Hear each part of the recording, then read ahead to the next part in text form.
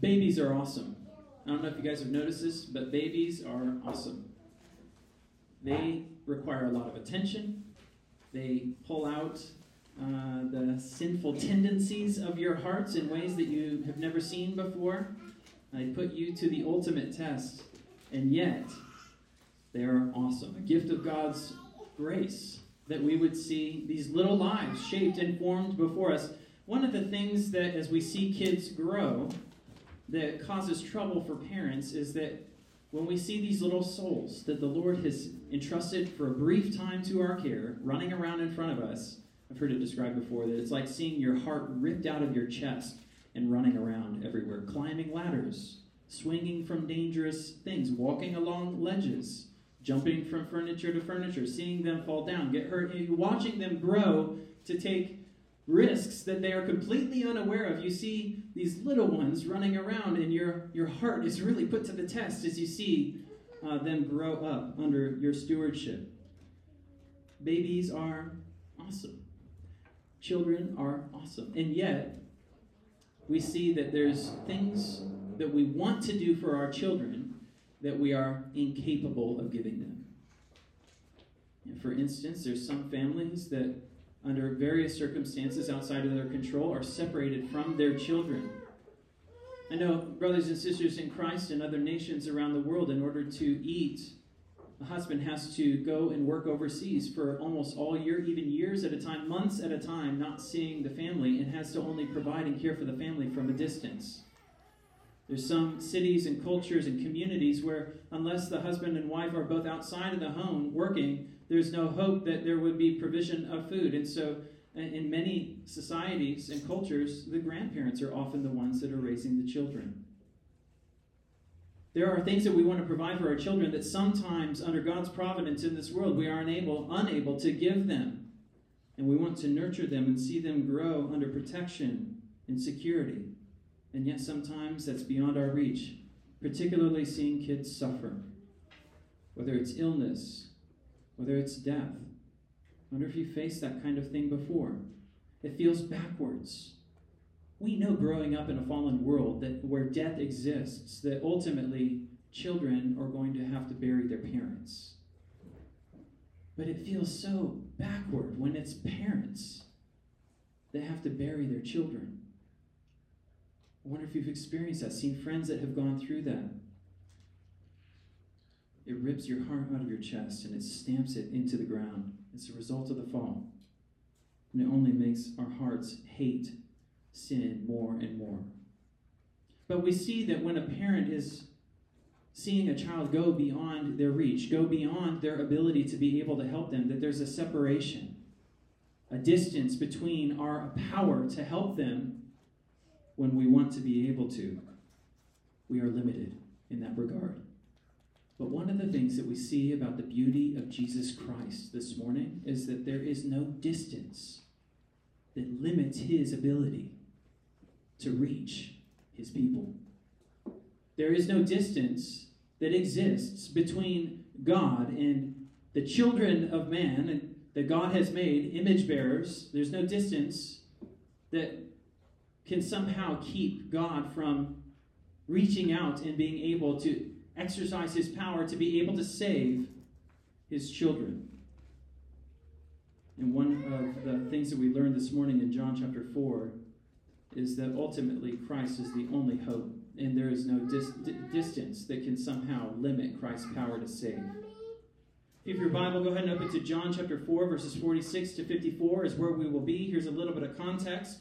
Jesus has talked to the Samaritan woman at the well. He taught her about her spiritual thirst, that it's greater than her physical thirst. She leaves the watering bucket at the well and runs and tells people about Jesus. Right? Jesus loves her enough, he loves her enough to expose her sin and confront her sin regarding her husbands and the current man that she's with. He loves her enough to tell her the kind of worship that God accepts, even though she's a Samaritan and they worship God really in accordance, in antithetical to how God is revealed in his word. After all of this, then she left her water jar, told the people to come to see a man that told her everything that she did. Could this be the Christ? And then we see Jesus moving away from that place and coming into Galilee again, Cana in Galilee. Verse 46, John chapter 4.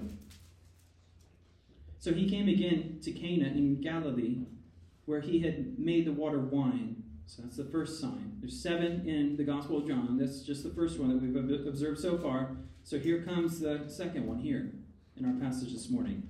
And at Capernaum there was an official whose son was ill. When this man heard that Jesus had come from Judea to Galilee, he went to him and asked him to come down and heal his son, for he was at the point of death. So Jesus said to him, unless you, and that's the second person plural, unless you all, unless y'all see signs and wonders, you all will not believe. The official said to him, Sir, come down before my child dies. Jesus said to him, Go, your son will live. The man believed the word that Jesus spoke to him and went on his way. As he was going down, his servants met him and told him that his son was recovering. So he asked them the hour when he began to get better. And they said to him, yesterday at the 7th hour, that's about 1 o'clock. At the 7th hour, the fever left him. The father knew that was the hour when Jesus had said to him, your son will live. And he himself believed in all his household. This was now the second sign that Jesus did when he had come from Judea to Galilee. This is God's holy, inerrant, infallible, authoritative, necessary, sufficient, good, and satisfying word. And I pray that the Lord would write its eternal truth upon each of our hearts. Here's the big idea of the text. If you're taking notes, you can put this down. I usually give kind of a big idea, main idea, and then I will give out the points, and then we'll walk through. So number 1, the big idea, no thing can separate believers from Jesus Christ. Nothing can separate Jesus in his working of his power to the effect of his people's lives. And I have 3 points. Number 1, let desperation drive you to Christ. Let desperation drive you to Christ. Number 2, Jesus' power isn't limited by distance. Jesus' power is not limited by distance. And then number 3, believe in Jesus Christ for yourself. Believe in Jesus Christ for yourself. Number 1, let desperation drive you to Christ. Sickness and death is the great equalizer of men. We tend to think that if we have enough money, or if we have the best medical insurance, that somehow we can find security for our health, for ourselves, for our spouses, for our family. But friends, we can't. Much of modern medicine is a blessing from God, but doctors can only do so much. So often it seems that whether it's our own hopeful aspirations and desires, or the doctors themselves, or the culture itself, is so often overpromises what they can do and underdelivers. And when we come face to face with the cold clinical language of a scientific diagnosis that no title or amount of money can solve, our hearts drop. Shock, sorrow, depression, panic, despair, it all kicks in. I wonder if you've been there. If you haven't, you will be. And this is something that's hard for children to understand. But as a parent, when there's nothing that you can do for your kids, when they are sick to the point of death, you get desperate. I don't care about my title, my social status. I'm going to try and get whatever I can to help my kids. That's the context of this passage. An official, look at the text there. An official in the English Standard Version, the King James has, nobleman is coming to Jesus to help his dying son. Some other translations have this as royal official. I think that's probably the best translation of it from the Greek. All of these are right, though. This is a man's office of an official, a nobleman, a royal official. It's connected to a king in the language who has ownership over a kingdom. The ruler and kingdom that this man worked for and finds his employ in is likely Herod. He's under Herod, who would later kill John the Baptist and then Herod that would then participate in the trial of Christ. This official worked for the unbelieving tyrannical oppressor of the Jews, Rome. And for a number of reasons, this doesn't appear to be the same person in this text of the official as the Roman centurion in Matthew. You can ask me afterward about why not. Look at verses 46 to 47 again. So he came again to Cana in Galilee, where he had made the water wine. And at Capernaum there was an official whose son was ill. When this man heard that Jesus had come from Judea to Galilee, he went to him and asked him to come down and heal his son, for he was at the point of death. We don't know this man's ethnicity, but we do know his vocation, and his vocation is linked with the Gentile overlords of the time in Rome. He's a man with resources. First, he's a royal official. Second, verse 51, it describes he has servants. Third, he has the means to make this 15-mile trip. It's a day's journey from Capernaum to Cana. Worldly titles, worldly power is unable to help us when we are most desperate. And you can see that even he would lay aside some of those things in order to personally go and find Jesus, who he has heard is able to work these signs and wonders. The power of men is nothing compared to the power of Jesus Christ. And even as we'll see here, he immediately at first has a misunderstanding of who Jesus Christ is and what Jesus Christ came to do. And yet he sees that there is a power in Jesus Christ that no human being, no physician, no royal official is able to provide for his beloved child. Now, this nobleman, royal official is worthy, friends, of imitation here. He loves his son. He could have sent a servant to go and find Jesus Christ and have Jesus come with the servant down to help them. But he owns the condition of his son to the point that he goes himself. This is not something that is worthy of delegation. This is not something as a parent that's worthy of abdication to somebody else. No. He doesn't use his title as a justification to abdicate his responsibility to his son. Whether or not he's a Gentile or a Jew, this man throws his title, as it were, in the trash to go to this sign-working preacher, Jesus Christ. This isn't a distant, detached father, but one who is willing to risk his reputation to associate with this rebel-rouser, as it were, Jesus Christ, in order to help his son. This person that comes from a backwoods people in a backwoods place like Nazareth. His son is at the point of death. Jesus, friends, is able to do the impossible. I don't know what it is about maybe your reputation that would keep you from coming to Christ. Are you embarrassed that your friends would know that you don't count worldly titles and earthly means to somehow cure our soul's diseases as sufficient for what we need in our life? What is it that would embarrass us and keep us from taking the responsibility to go to Jesus Christ for our own soul's healing, but also for the soul's healing of our friends and family, our children? Jesus Christ is our only hope in the reality that all earthly hope will ultimately run out. Matthew Henry, he was a faithful pastor, a Puritan pastor, writes on this: the greatest men, when they come to God, must become beggars. The greatest men, when they come to God, must become beggars. Are you a beggar? Or is your reputation so big that would prevent you from coming to Christ for yourself or for others? I think that so often when we refuse to come to Jesus Christ and pray through him to God our Father for the salvation of those that we know and love in our lives, or even the physical help of those that we know in our lives, so often betrays the fact that we count our pursuit of earthly helps as of a higher importance and power than Jesus' power.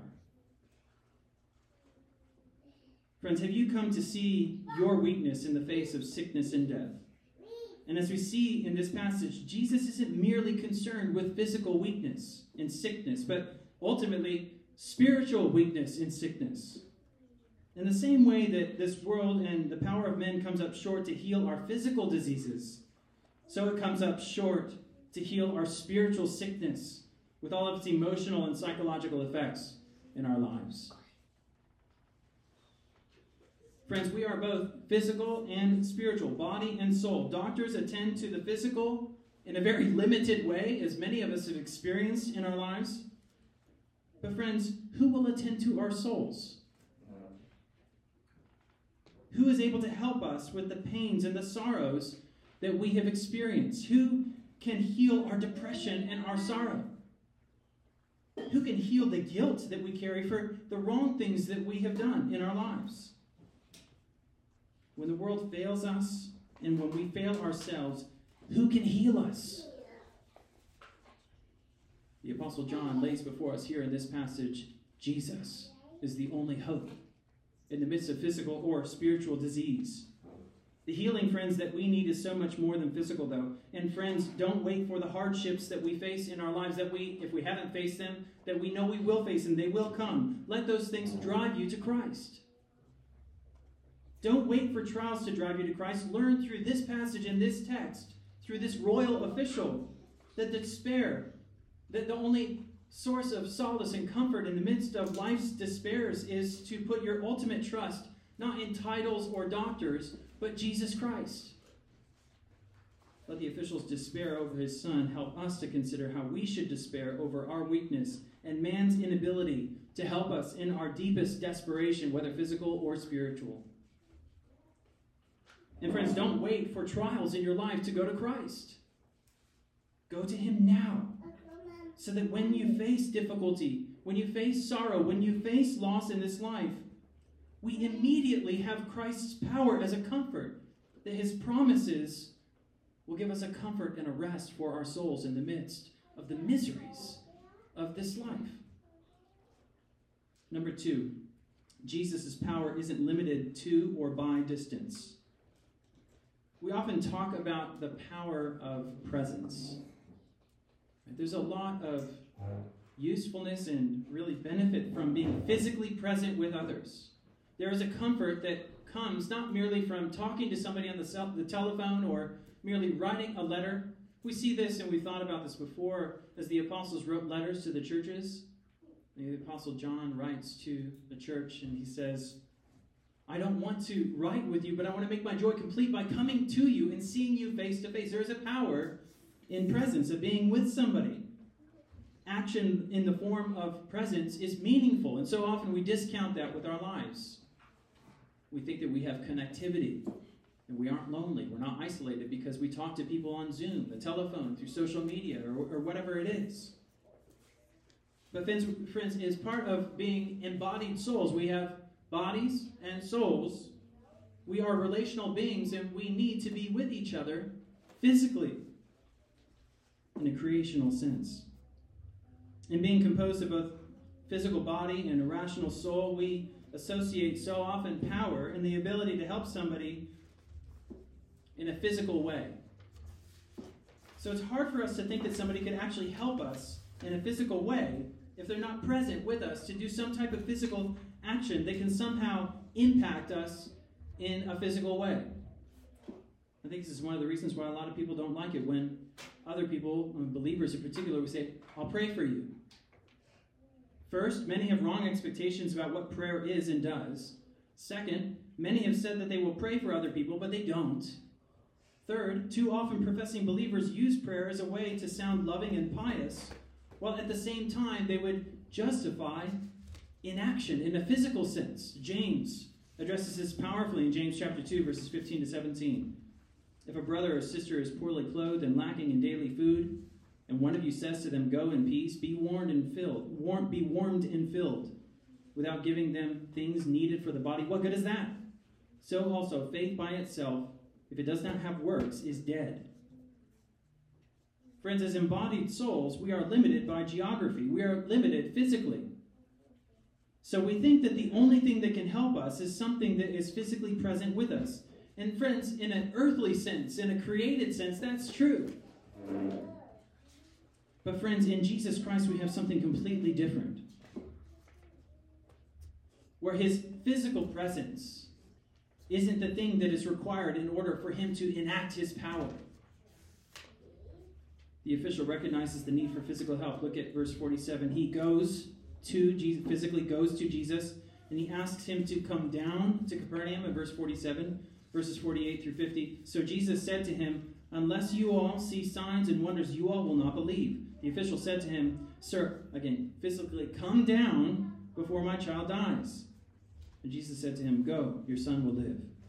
The man believed the word that Jesus spoke to him and went on his way. Jesus' first response we see here in this text in verse 47, look at it, it's rebuke.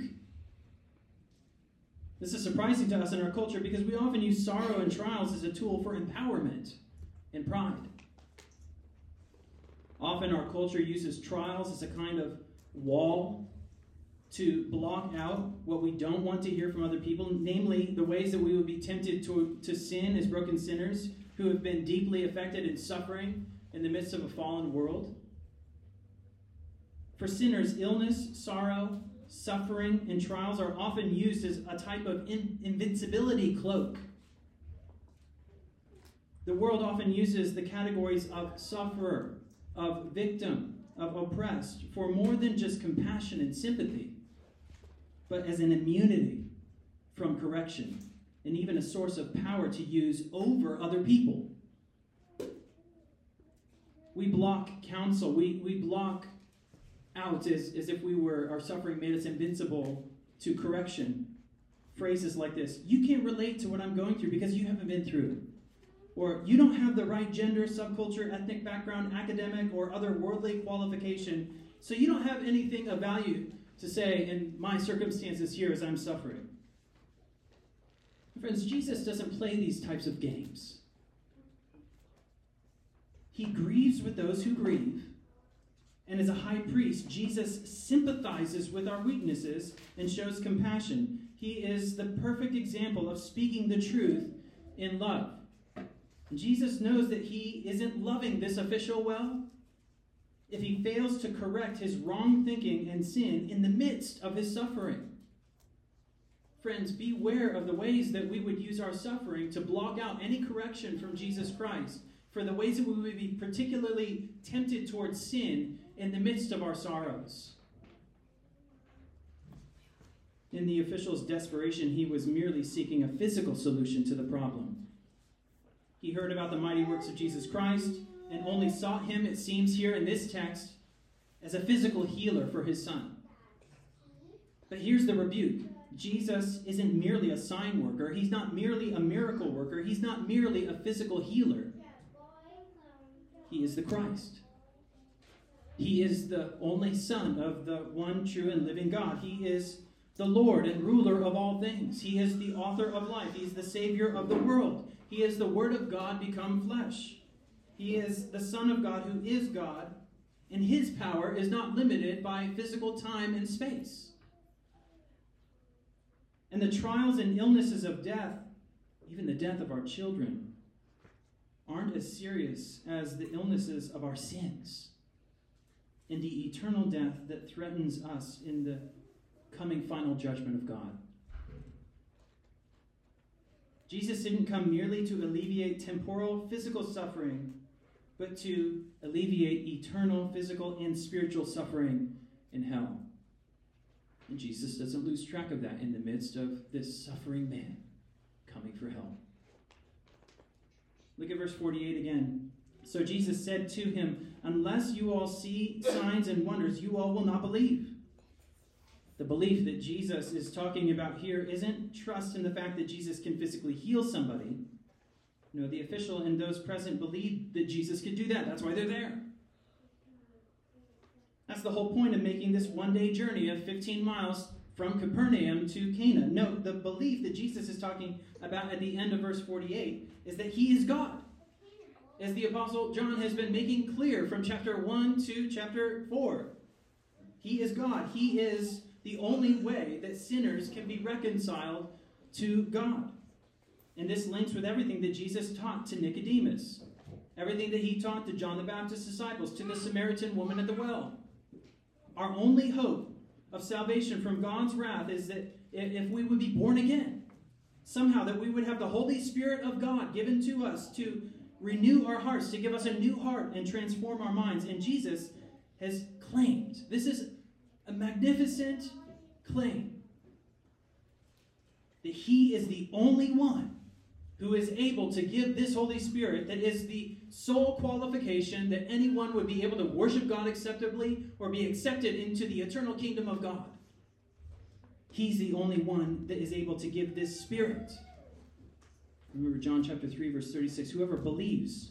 This is the type of belief that we see here, him rebuking for only looking for signs and wonders.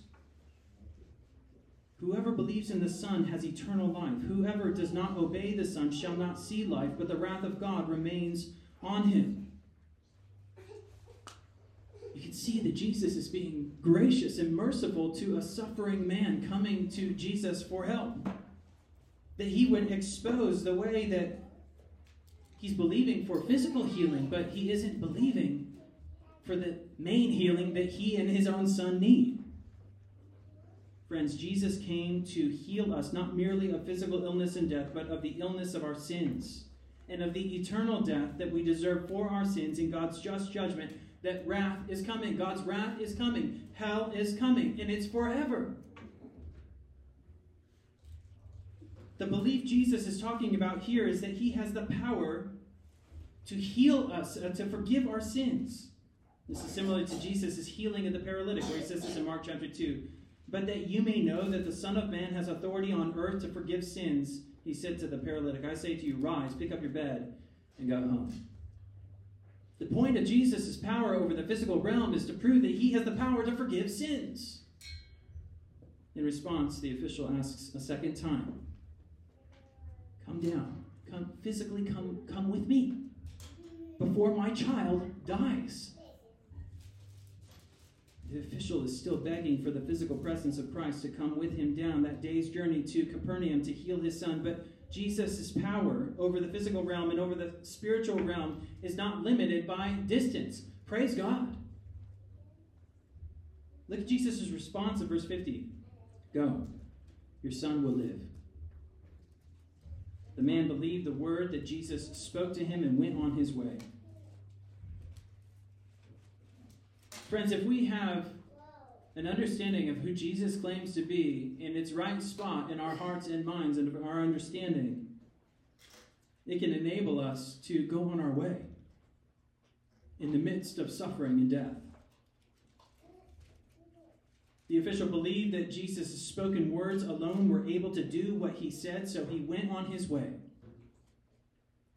Friends, what are the ways that Jesus' words would silence our despairing, so that we might go on our way as we make pilgrimage through this world?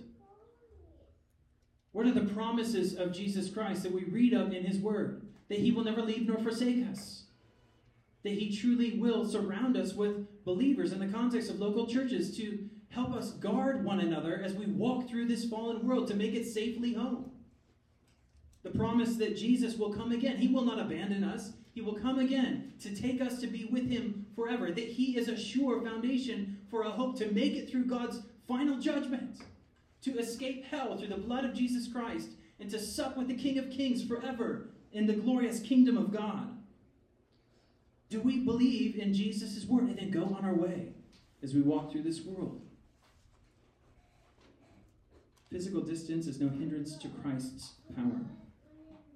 In this one interaction, Jesus shows us that he has power over illness. He has power over wrong ideas about his limitations. He has power over sin. He has power both over the present and the future.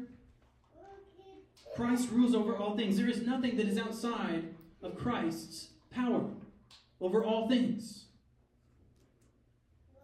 He has the ability to do anything that he wants, anywhere and at any time. He is not restrained by physical distance. And he is gracious even to manifest his power over the physical realm so that those like us who are weak to understand what Jesus is able to do and what he came to do would believe that he has the power to forgive sins. He is kind. That even in the midst of our having to see signs and wonders in order to believe that he is the Messiah, that he condescends to go ahead and do those signs and wonders anyway. so that we would believe. And our expectation is not to continually always see signs and wonders in the exact same way that we see them here, but that as we read God's word and we see the signs and wonders that Jesus Christ accomplished in his word, that we would see those and that we would believe. Jesus' rebuke in this text comes to us as well. Unless you all see signs and wonders, you all will not believe. Friends, Jesus doesn't use our sinful misunderstanding of who he is as a reason to withhold his mercy and grace. Can you see his patience in his interaction with this official? Can you see his kindness to meet him even in his unbelief of looking only for signs and wonders? No, Jesus is gracious to give signs, works, wonders. First, in fulfillment of what the Old Testament prophecies said that he would do, that the Messiah would come, that he would work signs and wonders. But second, to meet our hard hearts that are so slow to believe that he is the King of Kings, that he is the Messiah, that he is the Christ, that he has come to live the perfect life that none of us have lived, to die the death that we deserve, bearing God's wrath and our shame on the cross, rising again from the grave so that we would have a hope of justification through Jesus Christ alone. Friends, don't limit your hopes and Christ's power to merely the physical realm. Let this passage lift our eyes up beyond the physical and look to our spiritual need. One day in the future, even after this healing of this official's son takes place, both the official and his son will die. And at their death, they must give an account to God. This temporal, physical healing of the official's son is only to point them to their need of a spiritual healing, of a forgiveness for their sins that would well up to eternal life that Jesus has been teaching about in the last couple of chapters. Their only hope is that Jesus healed this boy from physical illness once here. But that leads to an eternal hope that Jesus is able to heal our souls through the giving of himself on the cross. Number 3, believe in Jesus for yourself. Believe in Jesus for yourself. The royal official believed the word of Jesus. Look at verse 50. He believed him. He held off on begging Jesus to come with him again. He simply trusted what Jesus spoke to him. Jesus' words, friends, are trustworthy for the physical healing here, but then that belief gives way to another belief in verse 53. Look at verses 51 to 53. As he was going down, his servants met him and told him that his son was recovering. So he asked them the hour when he began to get better. And they said to him, yesterday at the 7th hour, the fever left him. So 1 p.m. The father knew that was the hour when Jesus said to him, your son will live. And he himself believed, and all his household. This was now the second sign that Jesus did when he had come from Judea to Galilee. 3 applications from this passage. First, believe Jesus' word. He is trustworthy. He is true. You can entrust your life to the words of Jesus Christ. And by that, I don't mean just the red letters in your Bible, but the words of Jesus Christ. We understand, even the apostles understood, that when they were writing those letters in the rest of the New Testament, that they were writing the commands of Christ. Jesus is the Word of God become flesh, and in his interactions, we see his promises, but then we see his promises come to pass in equipping his apostles, carrying them along by the power of the Holy Spirit to give us his word.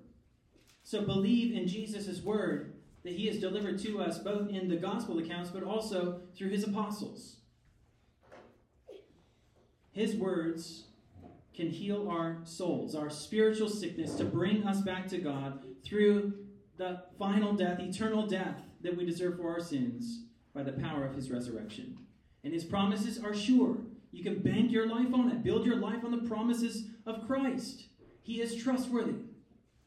Number 2, friends, don't wait until you're despairing and that you've tried every earthly solution before you come to Jesus Christ. Learn from this passage that Jesus isn't the last option in case everything else that we try fails. He's always the first option. Come to him first. Jesus is the first and only option if we would set our hope in his power and authority to save us from God's wrath, to forgive us of our sins and sorrows and trials, and in the midst of life's difficulties, the sickness of children, the death of loved ones, futility at work. In the midst of these things, our sorrows and trials lighten. The Apostle Paul writes in 2 Corinthians 4, "For this light and momentary affliction, the trials and difficulties of this life, even persecution and suffering, this light and momentary affliction is preparing for us an eternal weight of glory beyond all comparison." Friends, give your life into understanding what this eternal weight of glory beyond all comparison is. Eternal life, forgiveness for sins, entrance into God's kingdom in heaven. Beholding the new heavens and the new earth that Jesus proclaimed, "I create all things new." Verse 18 of 2 Corinthians 4. "As we look not to the things that are seen, but to the things that are unseen. For the things that are seen are transient, but the things that are unseen are eternal." So Jesus here is being approached to do something that is seen in order to mercifully teach us of what is unseen. Salvation through his death and resurrection, through the giving of his Spirit, qualified for entrance in God's presence. Third, use your life to investigate the intricacies of God's merciful providence. Study his mercy and grace. Observe how it works in your life and in the lives of other people as well. Look for evidence in the natural realm to corroborate God's miraculous work. And if we do that, that doesn't mean that we discount or don't believe in Christ's word. So here we see in this passage, the royal official immediately, what does he do? He asks when the son was healed. When did this happen? He's investigating. Whoa. I believed what Jesus said, that he would heal my son, but he's asking his servants, when did that happen? He's investigating the intricacies of God's providential mercy and grace in this circumstance, that he might understand it. And it says there that it was at 1 o'clock in the afternoon, the very time that Jesus said that his son would be healed. Friends, sit in awe and wonder at the mystery of God's power in Christ as he wields his authoritative power to do this beautiful thing in the physical realm. Investigate and look into the ways that God has worked in the past, in his providence, in your life, in the lives of others as well, how God has answered prayer. Keep a prayer journal. I've heard from friends, I haven't done this well in the past, but if you keep a prayer journal and then you go back and you observe those things that you have been begging God in accordance with his word for, there are many things that the Lord does to answer the prayers of his people. One of the ways that he accomplishes his providence and his design for all things is to answer the prayers of his people. So what are the ways that God has answered prayer in the past? Have you observed any of those things, whether in the salvation of friends or family, whether it's even, we see in James chapter 5 that the elders of a church pray and God heals even in answer to prayers at times? Have we seen God answer prayer? We know that God answers prayer, so we pray. And then we investigate, wait a second, I prayed for that last month in accordance with God's word, and God was faithful to answer that over here. Praise God! You can see that even as he investigates the intricacies of God's providential mercy in regard to healing his son, he doesn't use that as a chalk up and just to not worship the Lord. No, he and his household believed. The official trusted Jesus' words to do this physical thing, and now he and his household are humbled that Jesus has done it. He's seen it come to pass in reality in time and space. His ability to forgive sin and reconcile sinners to God is equally able to see him working in the lives of sinners in this world as well. Lastly, this passage doesn't teach us that we can always expect physical healing in answer to our prayers if we come to Jesus Christ. Coming to Jesus Christ isn't some magical ticket that can help us to escape suffering, persecution, death, and physical illness in this life. No. But God's word does teach us that Jesus has power over both body and soul. He is trustworthy and true. We can entrust our life, both body and soul, to him. And we know that while we face illness and death, one day his promise to wipe away our tears and illness will come true. We may not see it here and now, but it's coming. It's coming for his people. Revelation 21, verses 1 through 8 says this: Then I saw a new heaven and a new earth. For the first heaven and the first earth had passed away, and the sea was no more. And I saw the holy city, New Jerusalem, coming down out of heaven from God, prepared as a bride adorned for her husband. And I heard a loud voice from the throne saying, Behold, the dwelling place of God is with man. He will dwell with them, and they will be his people, and God himself will be with them as their God. He will wipe away every tear from their eyes, and death shall be no more. Neither shall there be mourning or crying nor pain anymore, for the former things have passed away. And he who was seated on the throne said, Behold, I am making all things new.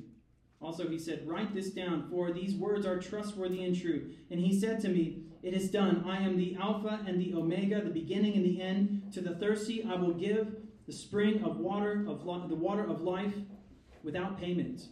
The one who conquers will have this heritage, and I will be his God, and he will be my son.